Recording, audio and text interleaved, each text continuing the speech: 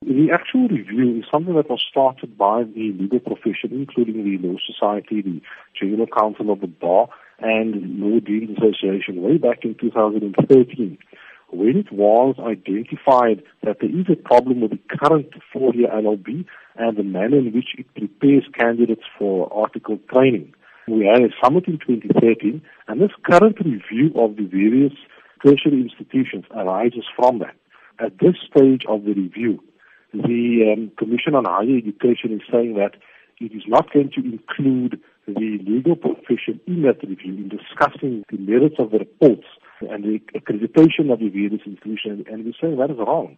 Legal profession is the majority employer of the students once they graduate from this university, and we've got a valuable input to give in terms of this review. How then will you be liaising with the Council on Higher Education further to ensure that the process is carried out with all this in consideration? The Council for Higher Education had actually given an undertaking to the legal profession that it would be part of this review. That was earlier this year. They have subsequently changed their mind. They haven't communicated as to why they've changed their mind.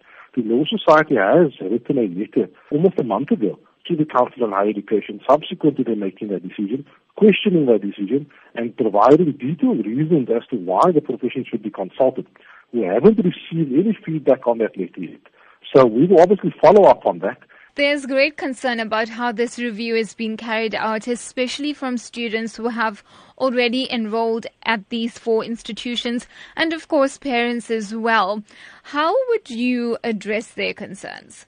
It's difficult for the Law Society to comment on this stage. What is now required of that institution to regain that accreditation?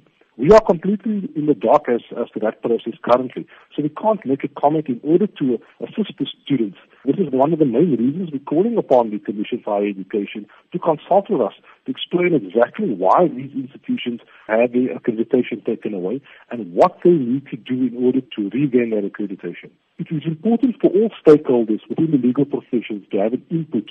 It is only accumulatively that we'll be able to agree upon a sustainable LLB degree that will be beneficial to the general populace of South Africa going forward.